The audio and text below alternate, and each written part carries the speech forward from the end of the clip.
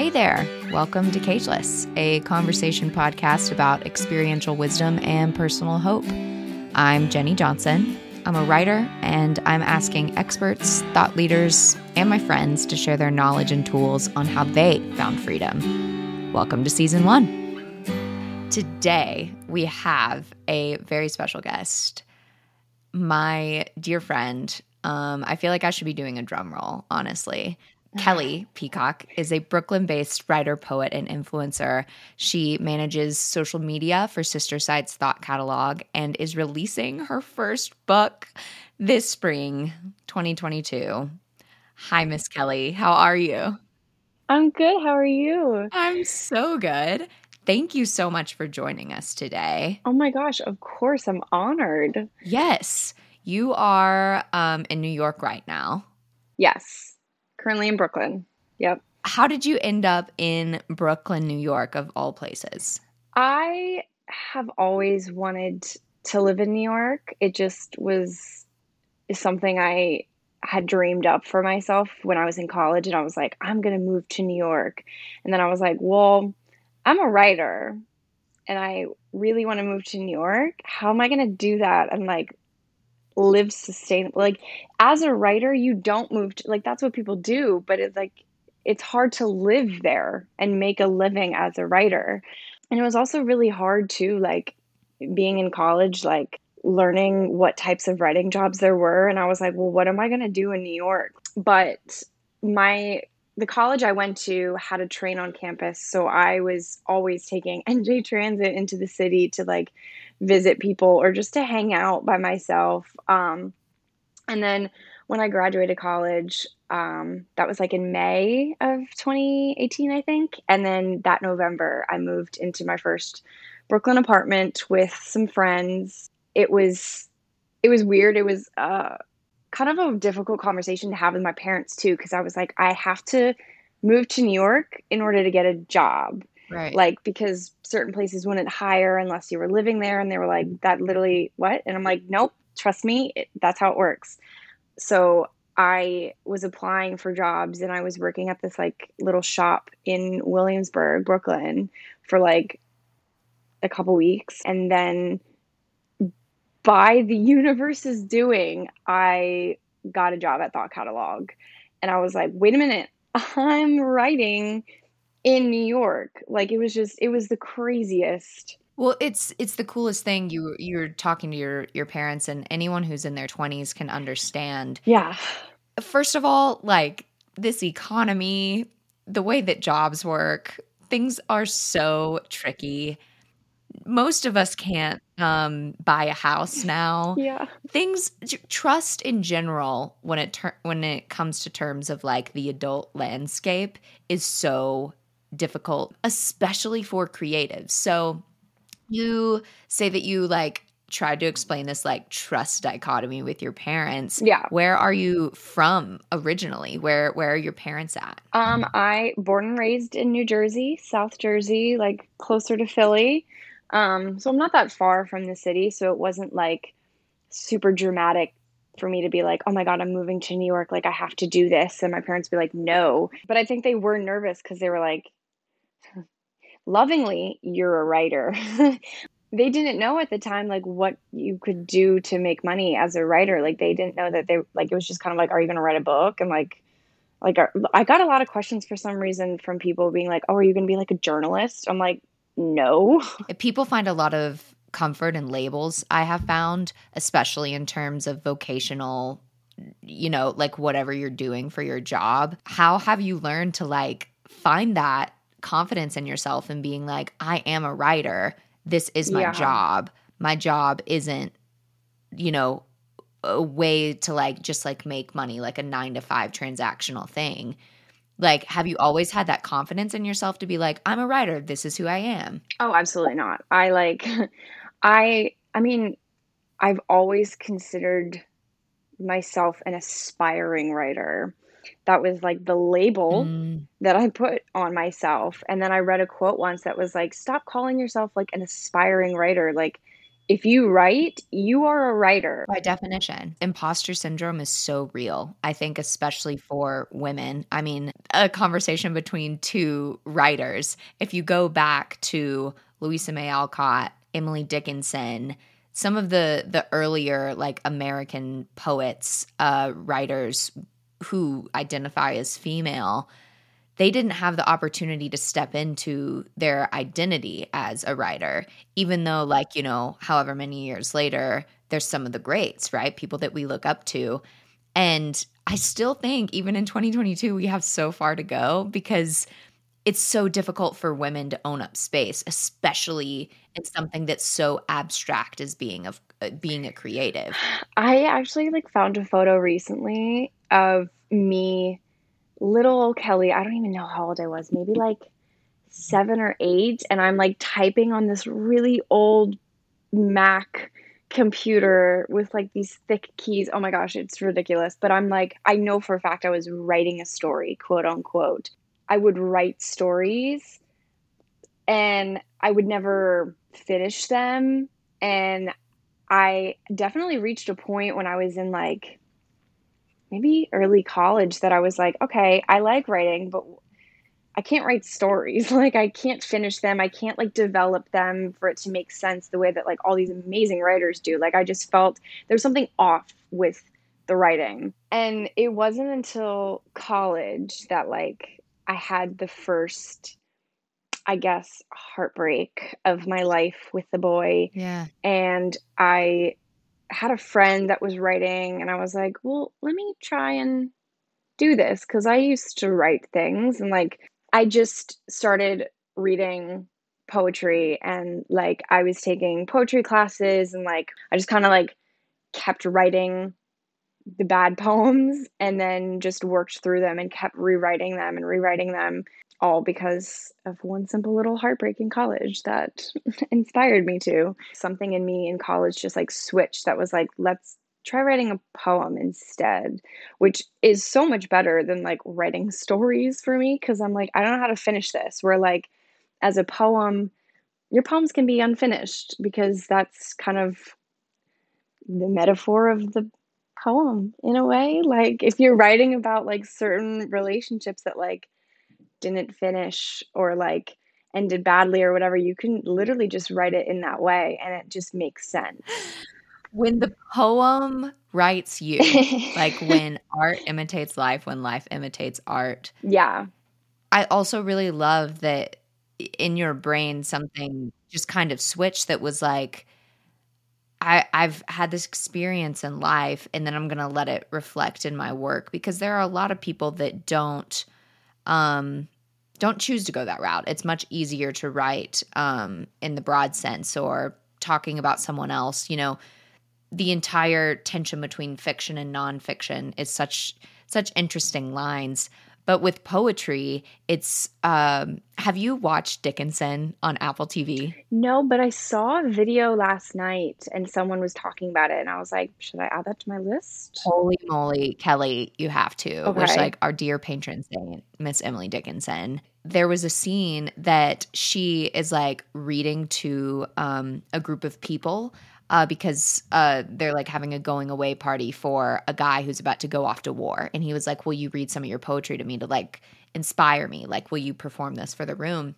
And I'm kind of like, can you imagine today, in today's world, that like if we had the opportunity to share verbally with one another and be respected back? Because I think of poetry so much in the aspect of lyrics that, you know, musicians are deeply respected. Mhm. Also, when you can't say something, it's much easier to write it or sing it or put it in art. Yeah. But like when you verbally confront someone or like verbally talk about it, it makes things much scarier. And for some reason, it makes things much more vulnerable. Yeah. So I love that you found that vulnerability, even though it was kind of like scarred in you, to exert that into work. And now you are putting out a book, an entire, you know, collection of poetry about Yeah. things that have deeply affected you. How the heck, for all of our listeners and for myself, How the heck did you find that in you to be like, I'm going to be so vulnerable. I am fully going to show up on pages that are never going to go away? Because you can delete an Instagram post. You can't delete a book. So I was actually talking to my therapist about it last week, that this whole time of me writing and publishing my poems on Instagram, I've limited what I've put out. Like, I'm very particular about the certain poems that I want to post, because it sounds so bad, but it's like, I don't want people to overthink the subject of the poem and be like, is this like, if I post a poem about like an ex, even though I'm in like a happy, healthy, loving relationship now, like, I don't want someone to be like, is this about, and I'm like, no, this was like a really terrible guy like a few years ago. And I'm very comfortable with like being vulnerable and like talking about my emotions and my feelings. I cry every day. But there was something in me that, I don't know, it just hit me the other day that was like, my book's going to be out. I can't control what people are reading. Like, I don't have a problem being vulnerable, but like, wait a minute. I'm a little nervous now. Right. It's such a particular type of vulnerability. Yeah, exactly. Because I am like just giving people certain things, and then I'm like, wait, you're getting the stuff that I haven't shared. Oh, I'm nervous now. Because it's like, as a writer, it's your job to be vulnerable. So it's like, Yeah. it's so interesting that we almost have like two different, like, it's like, oh, like writer Kelly versus like in-person Kelly has to like have two different sets of vulnerability armor. And, you know, your branding and your, you know, everyone cares what everyone thinks on the internet. But even I have found that like super fans of like any type of musician or person or whatever, it's like at the end of the day, you're probably still going to care about yourself more than you care about the other person. And it's just about showing up, like the butterfly effect, right? Like you can't control what other people think. You just have to fully, authentically show up as yourself. And in your work, I know that words that you have written have helped me process that. Why is this going to make me cry right now? Words that you have written have helped me process things that I couldn't put words to. So that makes me happy. I think that in of itself, I mean, obviously you have a college degree and, you know, English and all of those things. It's like, yeah, like that makes you a writer, or like having a job title somewhere and getting paid to do certain things makes you a writer. But like what makes you a writer is taking up space in this world and existing. I stray away from the word loud. Just existing, just taking up the space. I know what you mean though. Yeah. Backtracking a little bit, up to that point in college before like, you know, really like the floodgates opened and you were like, I can't help but to write a poem. What has been the most difficult subject for you? Because like we were saying, like pain's easy because it pours out, right? Yeah. What's been the most difficult subject for you to write about? I think, I don't know, there's two things that come to mind when it comes to like what has been the most difficult for me to write about. And one is my healing and like the trauma. And then another one is like a certain person and a certain relationship. Like, I've noticed a lot of my poems are just kind of like, I'm basically saying, you're healing. You're still going to be healing for the rest of your life probably. And like, that's okay. Yeah, it sucks. You're going to have to face it, blah, blah, blah. Like, point blank, that's it.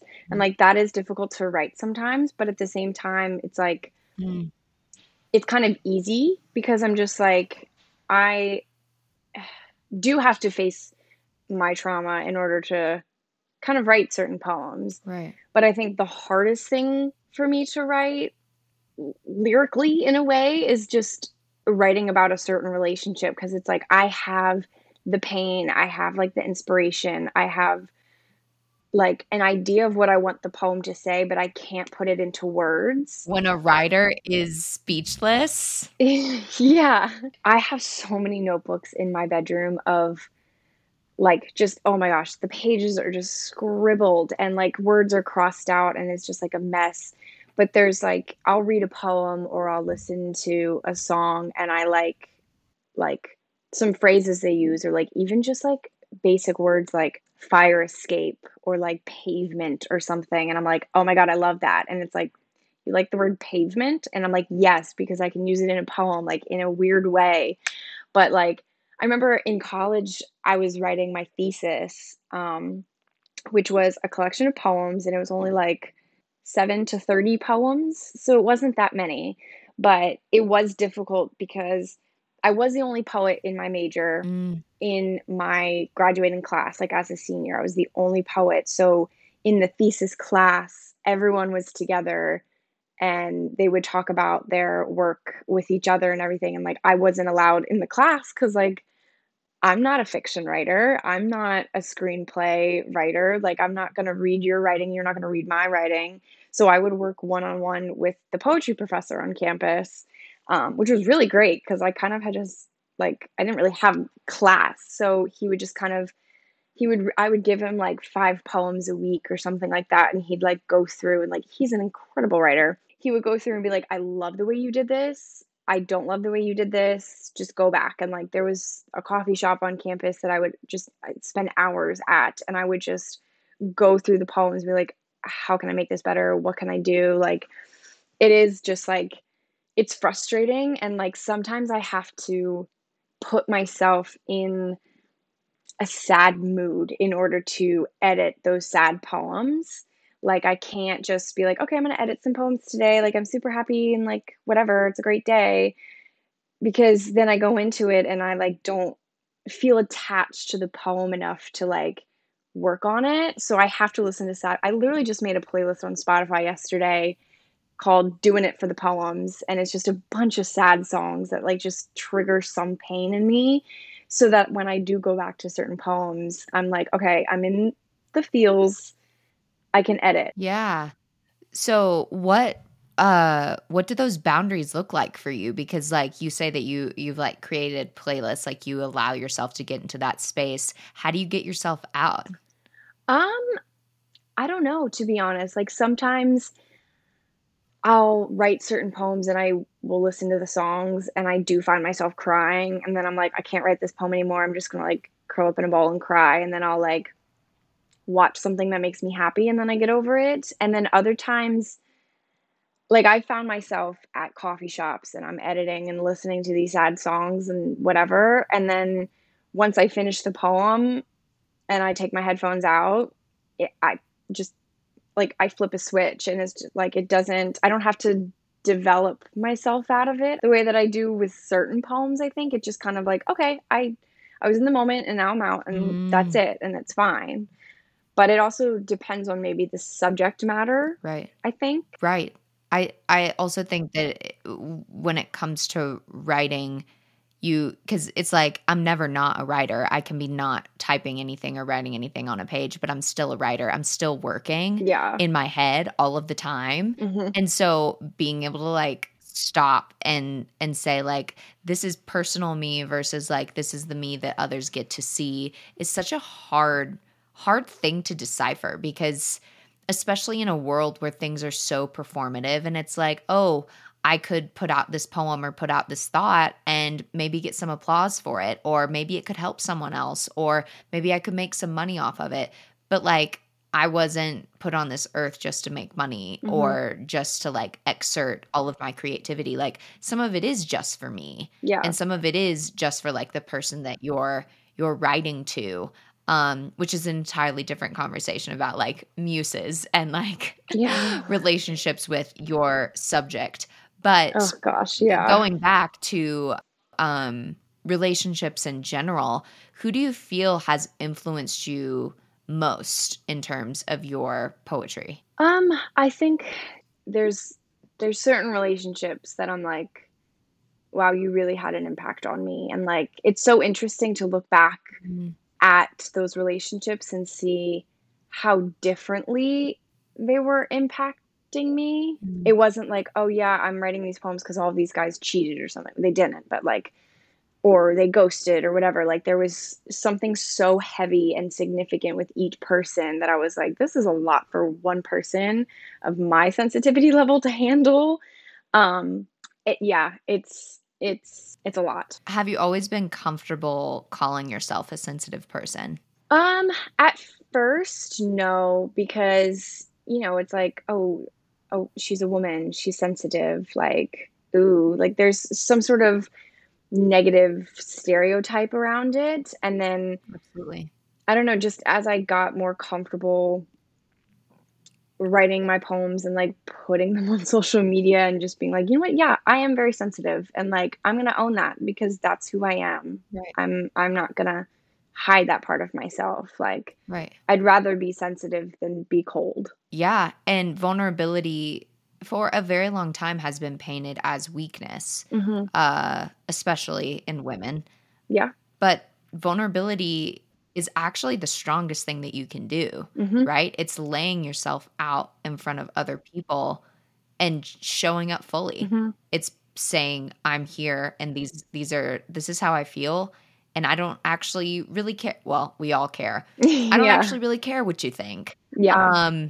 Because this is just who I am, and the way that you perceive me doesn't change that. Yeah. If you don't lay it all out there, like who will? Like Yeah. who else is going to own up your experience in this life? Mhm. And the more that all of us can continue to own up to our experiences, I think all of us are going to feel a lot less alone. Yeah.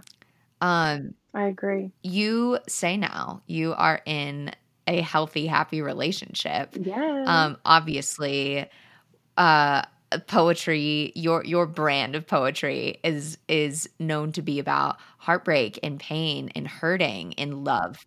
Mhm. What is it like to not be in a relationship that inspires and like evokes that like pain, hurt part? How have you dealt with that? Yeah. Honestly, it's really hard.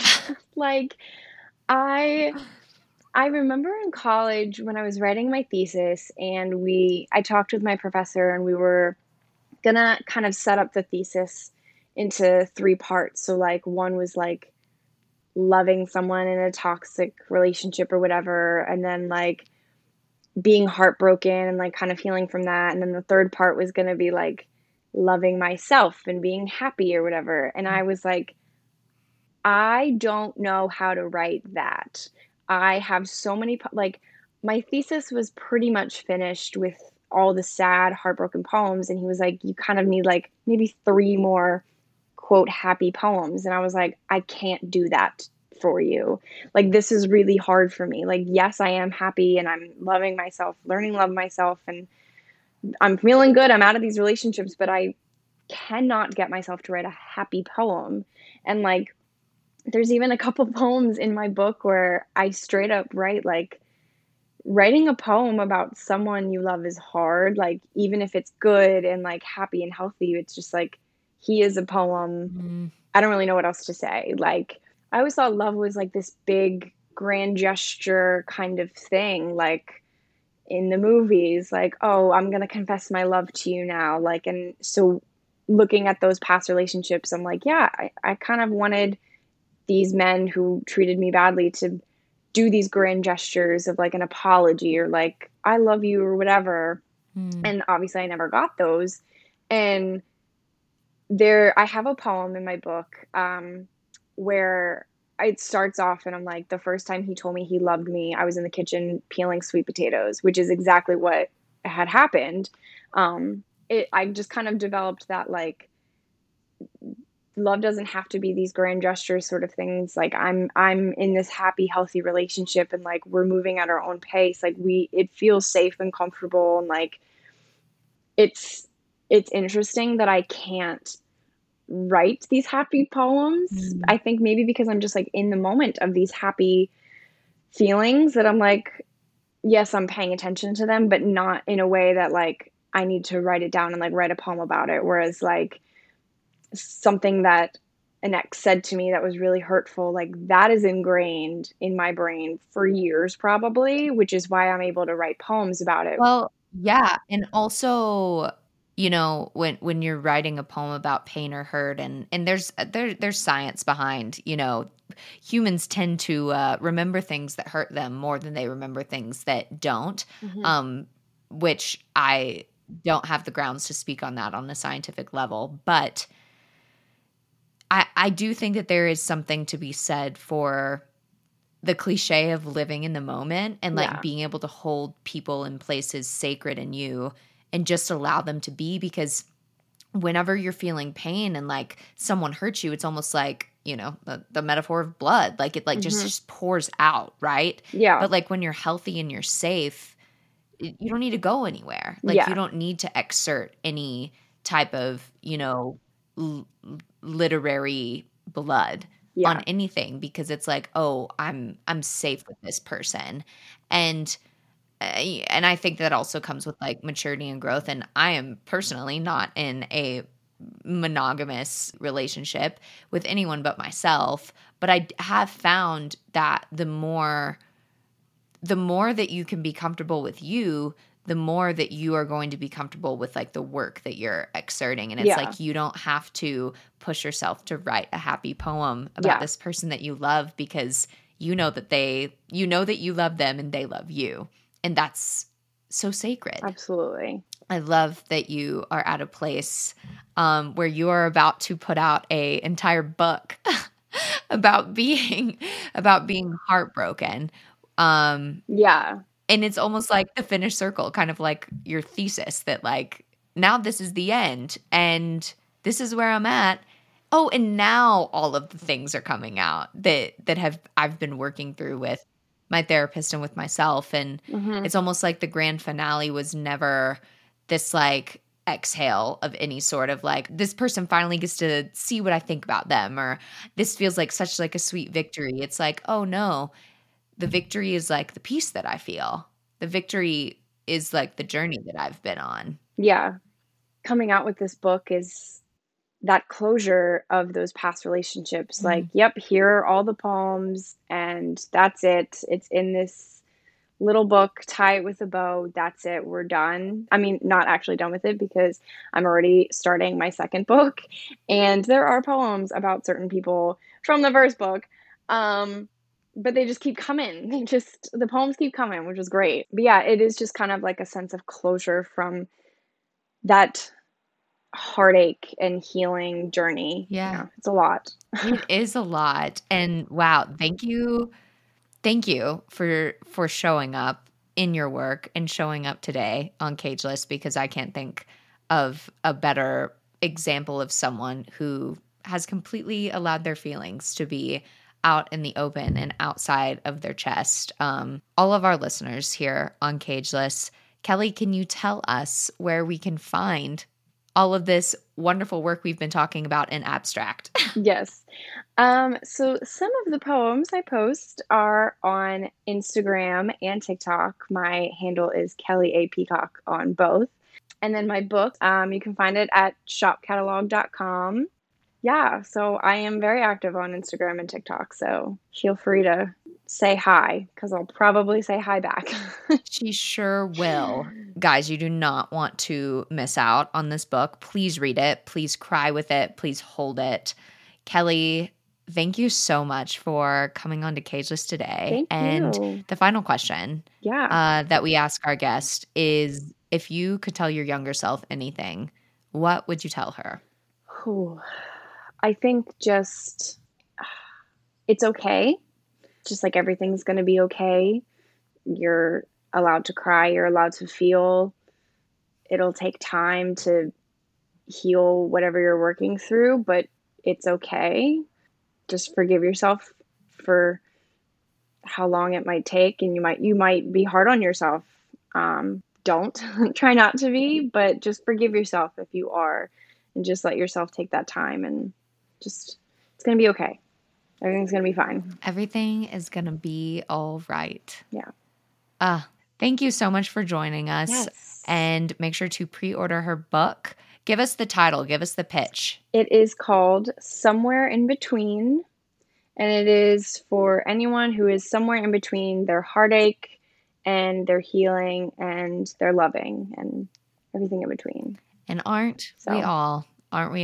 Yes. Thank you so much, Kelly. Thank you. Thank you, everyone, for tuning in to Cageless. We will see you next time. If you learned anything or enjoyed today's episode, please take a moment to rate and review our show. I would love nothing more than to hear your thoughts and topics that you're excited to dig deeper into. Tag me on TikTok, shoot me a message on Instagram. They're linked in the show notes. And don't forget to be kind to yourself today.